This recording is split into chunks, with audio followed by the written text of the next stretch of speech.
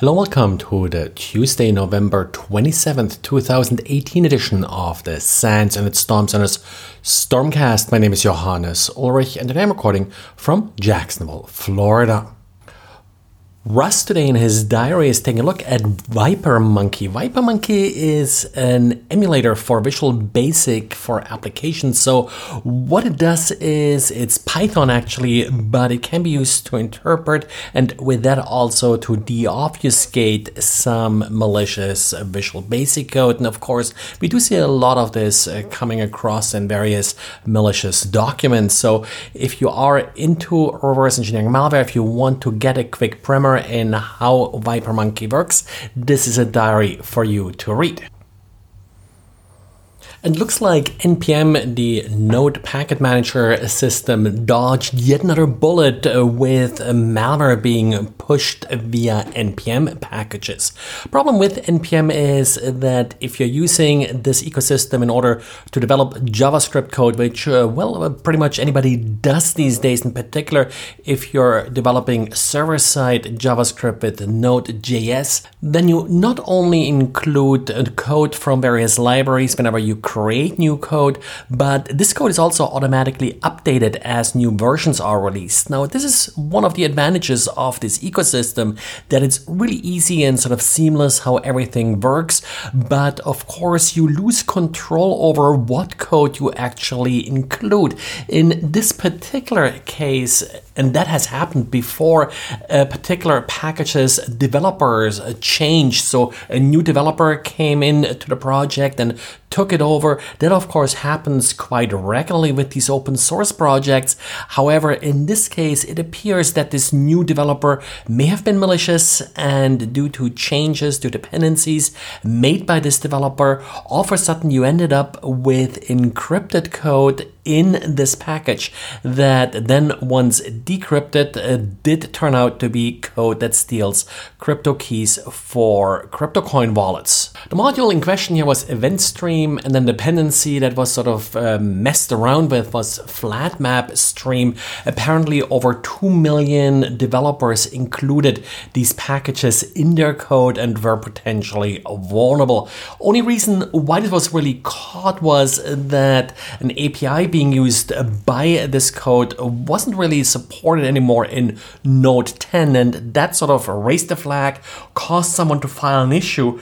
But it still took about 3 weeks after this was originally flagged for Ayrton Sparling, and then a couple days later for Chris Northwood to actually discover that this was malicious code that was being added here to this package. So that then led to the removal of this package. This issue of trust, of course, has been a huge issue with open source in the past. Now, in the past, these package management systems and such tended to be a little bit more regulated. There was a little bit more review involved in it. NPM doesn't do any review. It relies on the community to review the code, and that's a sad truth with a lot of open source code, that nobody ever reviews it, even though it is available for review. And then we have another big topic, and these are baseboard management controllers, those chips that we find on all motherboards these days that have some pretty interesting powers.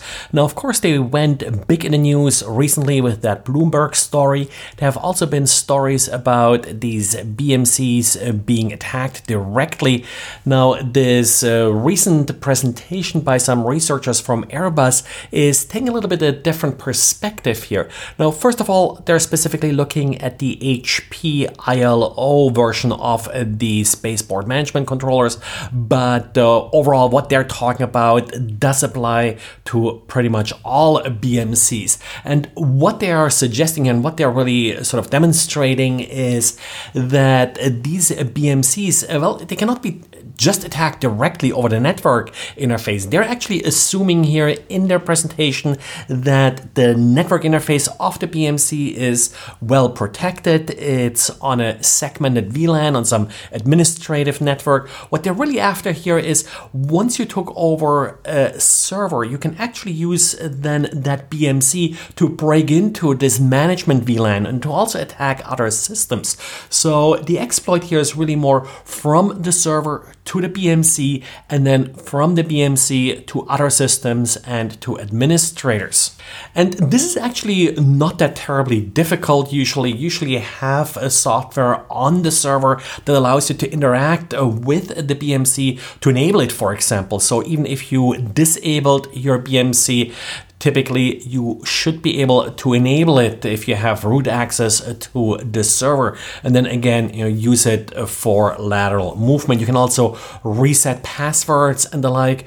So essentially you have full access to the BMC, and with that, even if you have just root on the server, you could escalate privileges further and actually get additional persistence by then, for example, flashing BMC firmware and doing other tricks in order to actually hide, for example, malware in the BMC that would survive a standard system wipe.